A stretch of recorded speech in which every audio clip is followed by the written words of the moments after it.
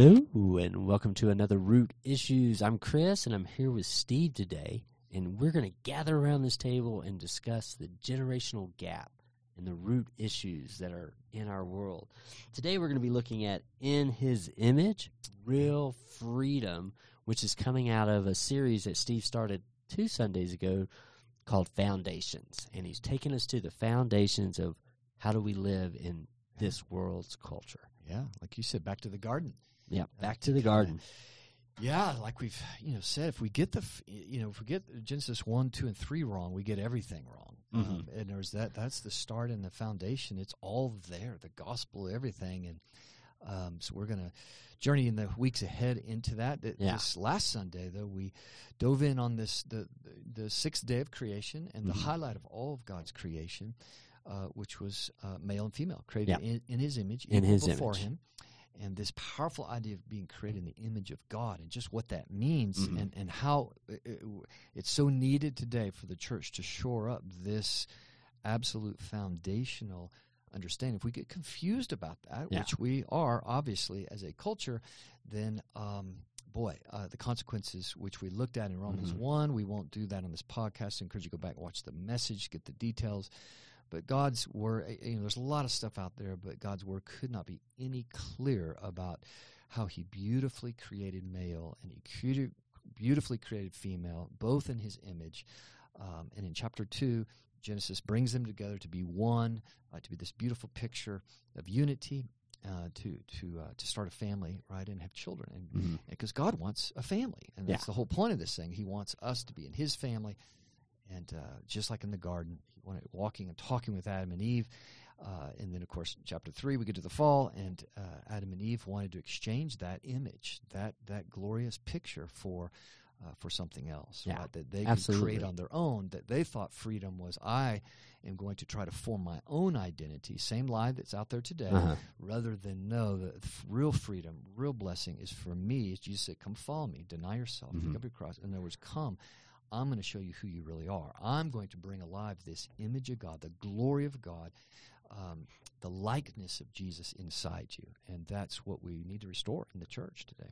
And that starts with this very dirty, nasty word that no one wants to adhere to, but conformity. Conforming to what God says about you, conforming to what His Word says about how does the kingdom of God work in our world. In our fallen world, the kingdom of God is still here, and we're to operate in that kingdom and not so much in this kingdom. And so this brings me to my first question where I want us to kind of jump in at is, how does a person move into the identity that God has given them versus what the culture is giving them? It's a great question. And I think really that's just another, I think that might be a great way today, especially in the culture, to just ask the question, how is somebody reconciled to God? Saved, right? I mean, because that's what happens when we meet Jesus. That's what the Holy Spirit does, right, is that He brings transformation. No longer are we being conformed to the ways of the world, Romans 12 says, but we're being transformed by the renewing of our mind to get the image that God created us to be in, which is after His likeness, right, which is pretty amazing. That's the whole idea of holiness and pursuing discipleship is so we can become like Christ. He is the image. He is the model for us, right? The perfecter of our faith that we're to set our eyes on. This is how we're to live. This is the goal. This is what we're to set our eyes on, is to be like Him, please Him. But as you said, in our culture today, there is no there's no model out there, right? It's just pick it, whatever you want. You just choose to be who you want, and everything else down to the core of your identity. And boy, we're reaping, obviously, the consequences of that. And again, Romans 1, these are strong words, but God says that His wrath is the evidence in a culture where we continue to suppress the truth of God's image and the truth of His Word. And God, it says over 3 times that He turns us over to reprobate ways, and as a part of His judgment. And that should be a sign, right, to everyone. This is not normal. This is not natural, as the Word says, what's going on, and it is putting people in bondage. And when there's such freedom, there's such the gospel, sitting there to God with open arms and love and forgiveness to bring the fractured, the broken, the confused, and that's what salvation is all about, right? Which is this the Spirit of God coming inside us and opening our eyes, right, to see afresh and new the love of God and the beautiful glory of God and what God has for us, that He has a beautiful plan for our life. And He created us. He knows us better than anybody else. And, boy, to be a child, to rest in His arms. And that's our goal. That's our mission, is to love people to God, to show them the love of God and what He has for them, especially in light of this culture. But I think the question, how, go back, read that question again. Here's the question again. It says, how does a person move into the identity that God has given them versus what the culture is giving them? So, I mean, there's so many levels here, right? Yeah. Again, this is the primary role of a parent, right, with their children, is to give them a model, a vision of who they are to become. Yeah. It is not this idea of parenting of, hey, just go find yourself, right, that is dangerous. You'll find that nowhere in Scripture, right? Yeah. All the way back to the core Deuteronomy in the Old Testament was bind the Word of God on your forehead and teach these to your children all the time, no matter if you're at the table or walking, talking, right, is teach them the beauty of God's Word, His blessings and His promises for their life, and teach them to walk with Him. So it should be, that's the very foundation of what biblical parenting, what God intended for parents, right? But I think the other quick thing, there's so many things I think we could say here, would be just, but maybe for some of our listeners, and I'm specifically speaking in the church, because we've got to get this figured out inside the church first, right? Is this void of discipleship? It starts where I have to follow Jesus. He says, come deny yourself, pick up your cross, follow me. And the Great Commission is go make disciples, right? Teaching them everything Jesus taught them. And this, and Jesus modeled with the 12. And so I need to put myself with some men where I'm accountable, where I am. They can ask questions, right? And this is where we hold each other accountable to, man, what is form? Am I being conformed to the world, or am I being transformed by the Spirit into God's likeness? That is the core question that we should gather around in discipleship as we crack open the Word. The problem today is that we go to Bible studies, we go to felt need classes and all these things that are good, but is anyone ever getting down to the soul with each other of what we really believe? Who are we really trusting? What are the how am I really living? How am I behaving in light of what I'm saying I believe? Right? And that takes disciple. That takes a context of deep discipleship, just what Jesus again modeled for us. And I mean, you hit on that on Sunday, just talking about truth and love. Like, that we as followers of Christ are supposed to be able to speak truth and love. Even God comes to us and speaks truth and love. I mean, we don't feel the pounding that we fully probably deserve from God, from our mistakes, from our wrong choices. And like, I'm going to take this part for my identity today because that's what I'm feeling. God should smack me and be like, boy, that's not how I raised you, But I think that there's this loss because you use the word salvation. And I think there's this loss because I think somehow in time and through culture, Satan has put a period on salvation. And then as the church in America, we've put a period on salvation. Like, you walk down the aisle. I remember growing up, for me, it was like, I'm going to leave the pew. I'm going to walk down the aisle. I'm going to confess Jesus Christ as my Lord and Savior. Then they're going to throw me in a tank that's very cold, and they're going to baptize me because the faith I grew up in, baptism had to happen then. Otherwise, there was no sealing, And so they're going to get it all done in one fell package. They're not going to have it in a couple of months. They're going to do it right then and there. And so, and you thought about it in Texas. Like, well, is it a thunderstorm out there today? Because I don't want to be in a tank of water if it's lightning. Maybe today's not the day for salvation. Next Sunday, it won't be raining and thundering. But the process was, I'm saved, period. And I think there's a loss in this. Salvation is a growing and a growth in us that takes us from what our identity has become, from the culture, from our parents, if it was guided well or not guided well, to now God is speaking identity into us because we are truly His child, and it doesn't end. It continues until, boom, we're either in His presence because our life here is ended, or He's returned and we're in His presence. But we got to take the period off of salvation, because I think everybody wants to just put a period there and say, I've got it, I can't lose it, I can go do whatever I want to do now. Yeah, I think I can relate to what you're talking about. Is to put it in kind of maybe simple words, I think we grew up, and I think many people see salvation, the idea of putting a period on it, as a transaction. I did that. I said that prayer. Mm-hmm. I went through VBS or whatever. And, I went to camp and gave my life to God. Absolutely. Did it on Sunday morning, whatever. Rather than, it's not a transaction, it's a transformational process, a relationship with God, walking and talking with God. And we're always learning, right? And always, he's inexhaustible, right? So and this is what the Scripture, Paul says very clearly in Philippians, work out your salvation with fear and trembling, right? This is the reality, the awe, right? Realizing that the very presence of God is inside you, right? Having fellowship with your spirit and transforming you into the likeness of Christ. That should overwhelm us, right? Absolutely. With the reality of what salvation is all about, So can we stretch it? And I don't even know if it's stretching. I'm just going to throw it out there. But, he says to work out your salvation in fear and trembling. Okay, so could it be a process of work out your identity, who you are, with fear and trembling? Absolutely. In the sense that now the transformational work of salvation is speaking new identity into us. Because, if we go back to your and my days and age, conformity was the norm. You were in if you conformed. You were out if you didn't.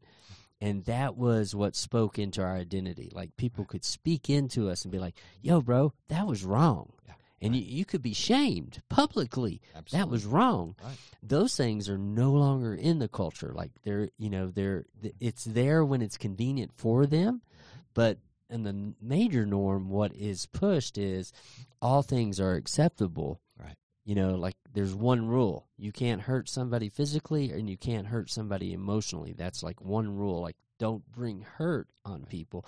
But if you identify as a cat, you're a cat.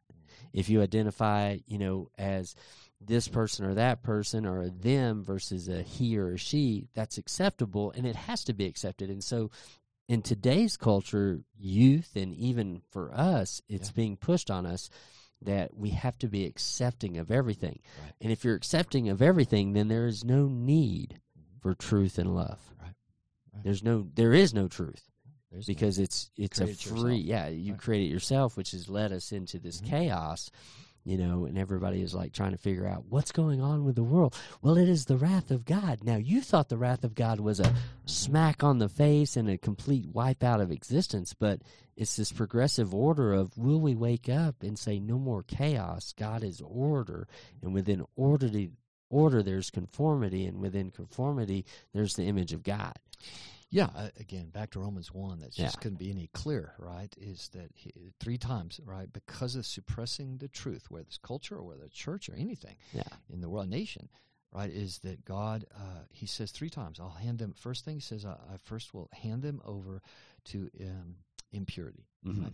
And then he says, I'll hand you over to unnatural relations, right? So that impurity just runs wild, right? And then finally he says, I'll hand you over to debased mind. And where you can't even think straight or rationally. We're deep in. We're deep in Romans 1 right now as a nation, and I think the church we're back on our heels, right? We're so scared to offend and not affirm, and rather than obey God, which is to speak the truth in love. Now, what I will say is we gotta first get this right again as the church, right? Before we're able to be effective witnesses, loving witnesses, bold witnesses out there in the culture. And inside the church, I think one of the big things we must, right, to turn this identity thing around, to bring a maturity, a deepness to our discipleship, right, is, and really understand what it means to uphold the truth, is we have to get rid of this very subtle lie that loving people is affirming them, right? Now, it's only loving if you're affirming things that God affirms in you, right? And so the lie that has crept right into the church is this idea that loving someone, I must affirm them. And again, if that person is doing, child or friend, whatever, is doing something that God does not affirm, then to love them truly, right, is to call that out, right, to call the truth out in love, and to say, I can't affirm that because God doesn't affirm that. That's not best for you. That's not God's best blessing for you. That will only bring you under the curse of God and the ramifications that are clear throughout all Scripture. We have to recover that, I think, in the church. And this is back to your question about how do we do that? How do we speak the truth How do we live in love? His identity, truth and love? Yeah, and this idea of truth and love. And it starts with just, again, back to the equipping, the discipleship, that our lens that we look at things with, it must be scripturally informed, not culturally, right? This must be the first and foremost, the Scripture. And desiring to please. I notice when, and this can only happen if we're in intimate kind of close quarters discipleship, really trying to know somebody's heart, or with my children. I want to know their heart, and ultimately I want to know, but do they desire to please God? Is that what's at the motivation, or they just want to try to skate around? They know the right answer to get out and whatever it is. And that's formation, spiritual formation, trusting in God's Spirit to move is that changing of the heart. Yeah. Right? The turning a heart says, I want to please God more than anything else, more than my flesh, more than culture, more than anything. I want to please God. Yeah. And I want to submit to His Word, because as hard as it is, and it might be radically against culture, is I know it's best. And I want to honor God above all else, right? And I mean, when you think about that, though, like when you think about truth and love, like you have to be able to receive it if you want your identity to be formed and based out of God. Absolutely. Because even if God comes to us and says, you're not believing, and one of the truths you brought up on Sunday was, do we really believe that God wants to bless us? Yeah. When His Word tells us that that's His heart for us. His heart is to bless us. His heart is to give us good things, to show us good life, to let us be in freedom in our identity in Him, not questioning every day, like, do I have the right haircut? Am I wearing the right clothes? Should I have different clothes? And what do I need to compete in the world? And I think the prodigal son is just a beautiful picture of that. Like it's a beautiful picture of so much of the gospel in God's heart is the father. When the son demanded his inheritance, right? That was, remembering culturally speaking, that would be like the son saying, Dad, I wish you were dead so I could just have your stuff. And again, the father gave it to him early. Again, goes against a cultural thing. Yeah. But the father didn't chase the son. No. The son went off, and it says, and used all that money in all the ways of the world. The older brother said it was in prostitutes and everything else, right, until he lost it all. Yeah. And the father never chased him down. He never chased, he didn't write any more checks. He didn't continue to enable his son. He didn't save him out of the pigsty. He didn't even know if he was alive. Yeah. He waited. He prayed. We see that his arms are open, waiting, expecting his son to return. And then, right, the beauty of that story is one day, because he got so low in the consequences of his sin and what the world did to him, that he came to his senses. And this is repentance. Yeah. This is, as you were saying, right, this awakening to the truth, a turning to God's truth. And it is acknowledging, right, that I've been trying to create my own image, manage my own image, right? And I've embraced the things of the world. And I need to turn back to the Father, knowing His arms are open wide. He's ready to receive me, love me, and lavish upon me, again, His blessing. But the prodigal, he stepped outside the blessing of God. He was under the curse of God, the curse of the world. Though at first he was living for a while. He was loving it, right? And but he stepped outside the house of God, the blessing of God. And a loving father, Hebrews 12 says that God disciplines His children, and a father is not loving who does not discipline his children. And today we've equated loving as enabling and entitling and affirming things, certain things that God doesn't affirm, and that is not loving, at all. And so we have to start at home to really, I think, restore some of those things. And I mean, when you think about like being able to receive truth and love, it's like sometimes my kids will speak the purest truth and love to me, and they may not always deliver it with a lot of love, but they make me think like, did I get that wrong? Like, are they right? Like, I have to process it. And I think so much of our culture today causes us not to process and just assume like where we're at is good and what I'm believing is good, even though we're not seeing the bigger picture. I mean, in our day, like I said, you would get thrown off the island if you didn't conform. You were praised if you did good. If you did something bad, you could be like outcasted and put aside. And so there were those norms, but those have been removed. So our children today are facing a world that says anything goes, and they're being left to figure out their own identity. Yeah. There's a phrase out there that's been going around, and it's a little old, but it's not too old. But it says, if you are not outraged, you are not paying attention. Yeah. Be woke. And so that's that movement out there that everything that's going on that the world and the culture says is unjust, we should be outraged by. But what you said a while ago brought me to think about this was you were talking about salvation, and you were talking about your spirit in conjunction with God's spirit, living as one inside of us, guiding us to his eternal blessings, to his freedom, which says when we are living right with him, we're free. And then that's real freedom. Yeah. And so I kind of rewrote that, and I said, if you're not in awe, you're not paying attention, which kind of goes back to your title last week, staying in awe. Like if we're not in awe of how much God is loving us, if we're not paying attention. I just finished a book by John Eldridge talking about getting your life back, and he spends a great deal of time on this one chapter of just like, do we really take time out of the day and say, God, I love you? Yeah. And acknowledge the awe that he's given us, and acknowledge the blessings he's given us, because he's making this point like, are you just living in salvation, or are you living in relationship? Because relationship requires, communication, and he's constantly telling us, I love you. And it's a window into our heart. Mm-hmm. How are we speaking to God throughout the day? Yes. That's a window into our heart. Yeah. It's a window into our faith and our relationship with God. And that's also a window for a parent to get into with their children. How are they talking to God, right? And that's identity. Like if we know we're God's child, then we have that identity to speak to God, and we speak out of our identity.